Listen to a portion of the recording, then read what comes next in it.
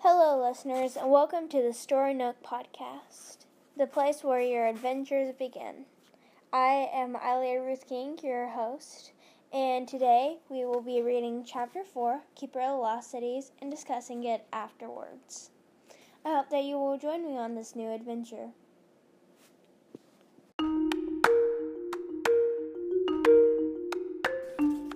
The scenery blurred, but whatever it was, from tears or panic, Sophie couldn't be sure. Everything that she knew was wrong. Her entire life was a lie. Fitz nudged her arm. Hey, it's not your fault. You believed what they taught you. I'm sure I'd have done the same thing, but it's time you knew the truth. This is how the world really works. It's not magic. It's just how it is. The castle bells chimed, and Fitz yanked her behind a large rock as a gateway opened. Two elves with floor-length velvet capes draped over their black tunics emerged, followed by dozens of bizarre creatures marching in military formation down the rocky path. They were at least 7 feet tall and wore only black pants, leaving their thick muscles prominently on display. With their flat noses and coarse gray skin, which fell in the pleated folds, they looked part alien, part armadillo. Goblins, Fitz whispered, probably the most dangerous creatures you'll ever meet, which is why it's a good thing they signed the treaty. Then why are we hiding? She whispered, hating her voice from trembling. We dress like humans. Humans are forbidden in the Lost City, especially here in Luminaria. Luminaria is where all the other worlds come together. Gnomes, dwarves, ogres, goblins, trolls. She was too overwhelmed to even think about the other creatures he was mentioning, so she focused on the better questions. Why are humans forbidden?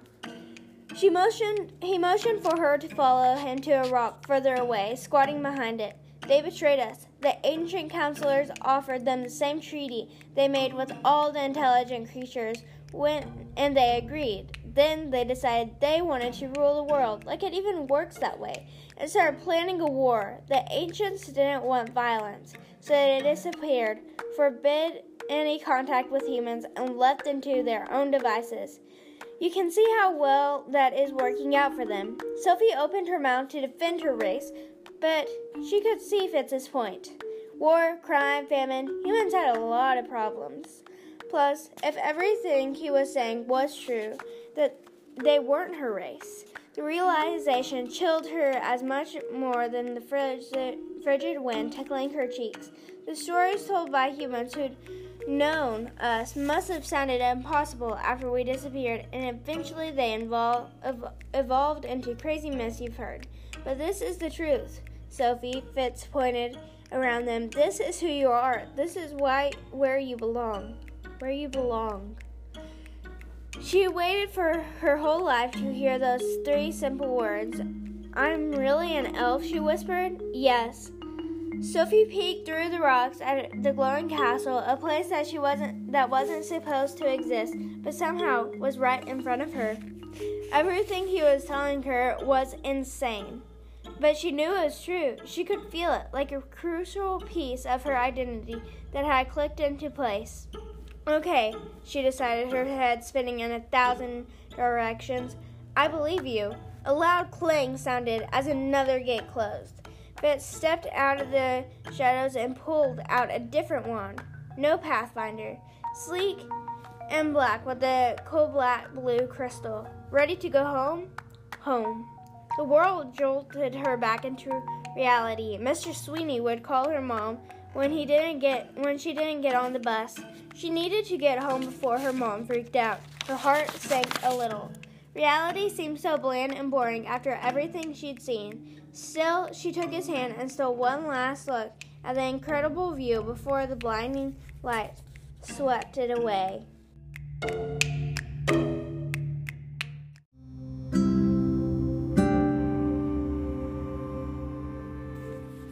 The smoky ash stung her lungs after the crisp, fresh air of Luminaria. Sophie looked around. Surprised, she recognized the plain square houses on the narrow tree-lined street. They were a block away from her house. She decided not to ask how he knew where she lived. Fitz coughed and glared at the sky. You'd think humans could handle putting a few fires before the smoke pollutes the whole planet. They're working on it, she said, feeling a strange need to defend her home. Plus, these aren't normal fires. The arsonist used some sort of chemical when he started them, so they're burning white hot and the smoke smells sweet. Usually, wildfires made the whole city smell like barbecue. This time, it was more like melting cotton candy, which was usually kind of nice, if it didn't burn her eyes and rain ash. Arsonist Fitz shook his head. Why would anyone want to watch the world burn? I don't know, she admitted. She'd asked herself the same question, and she wasn't sure there was an answer. Fitz pulled the silver Pathfinder out of his pocket. Are you leaving? She asked, hoping he didn't notice the way her voice hitched. I have to find out what my dad wants to know, if he even knows. Neither of us thought you were going to be the girl, like she was someone important. If she could hear his thoughts, she'd know what he meant. But his mind was still a silent mystery, and she still had no idea why. He's not going to be happy I took you out into our cities, he added, even though I was careful no one saw us. So please, don't tell anyone about anything I've shown you today. I won't, I promise. She held his gaze so he'd know that she meant it. He released the breath he'd been holding. Thank you, and make sure you act normal so your family doesn't suspect anything. She nodded, but she had to ask one question before he left. Fitz? She squared her shoulders for courage. Why can't I hear your thoughts? The question knocked him back a step. I still can't believe you're a telepath. Aren't all elves telepath? No, it's a special ability, only one of the rare ones. And you're only 12, right? I'll be 13 in 6 months, she corrected, not liking the way he said only. That's really young. They said I was the youngest to manifest, and I didn't start reading minds until I was 13. She frowned, but I've been hearing thoughts since I was 5. 5? He said it so loud it reverberated off the house, and they both scanned the street to make sure no one was around. You're sure? He whispered. Positive. Waking up in the hospital after she'd hit her head wasn't the kind of moment she could forget. She was hooked up in all kinds of crazy machines, with her parents hovering over her, shouting things she could barely separate from the voices filling her mind. All she could do was cry and hold her head and try to explain what was happening to a group of adults who didn't understand, who would never understand. No one could make the noise go away, and the voices had haunted her ever since. Is that wrong? She asked, not liking the worry etched between his brows. I have no idea. His eyes narrowed like he was trying to see inside her head. What are you doing? Are you blocking me? He asked, ignoring her question. I don't even know what that is. She stepped away, wishing the extra space could stop him from reading her private thoughts. It's a way to keep telepaths out, kind of like putting a wall around your mind. Is that why I can't hear you? Maybe.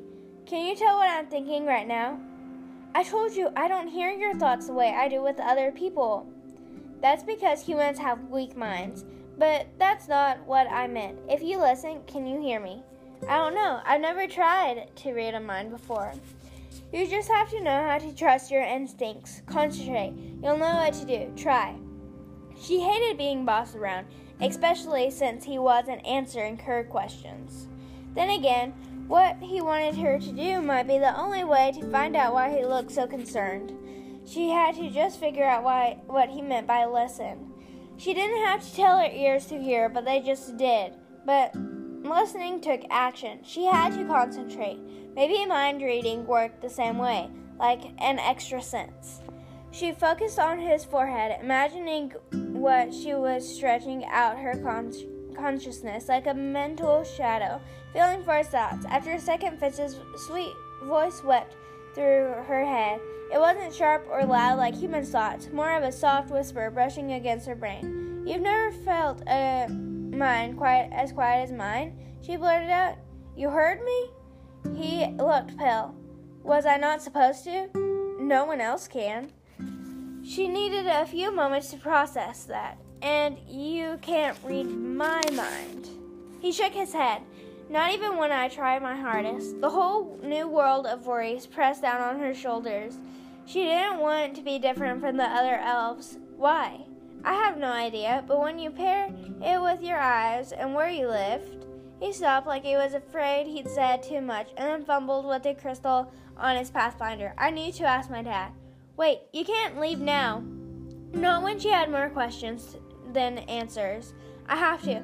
I've already been gone too long, and you need to get home. She knew he was right. She didn't want to get in trouble, but her knees still shook as he held the crystal to the sunlight. He was her only link to the amazing world she'd seen, the only proof that she hadn't imagined the whole thing. Will I ever see you again? She whispered. Of course. I'll be back tomorrow. How will I find you? He flashed a small smile. Don't worry. I'll find you.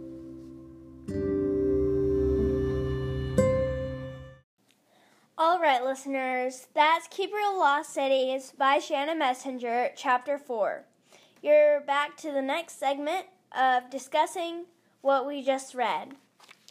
So, the first thing that I noticed is that Sophie, at the very beginning of this chapter, it was said she didn't hold on, let me find it. It was the scenery blurred, but whether it was from tears or panic, Sophie couldn't be sure.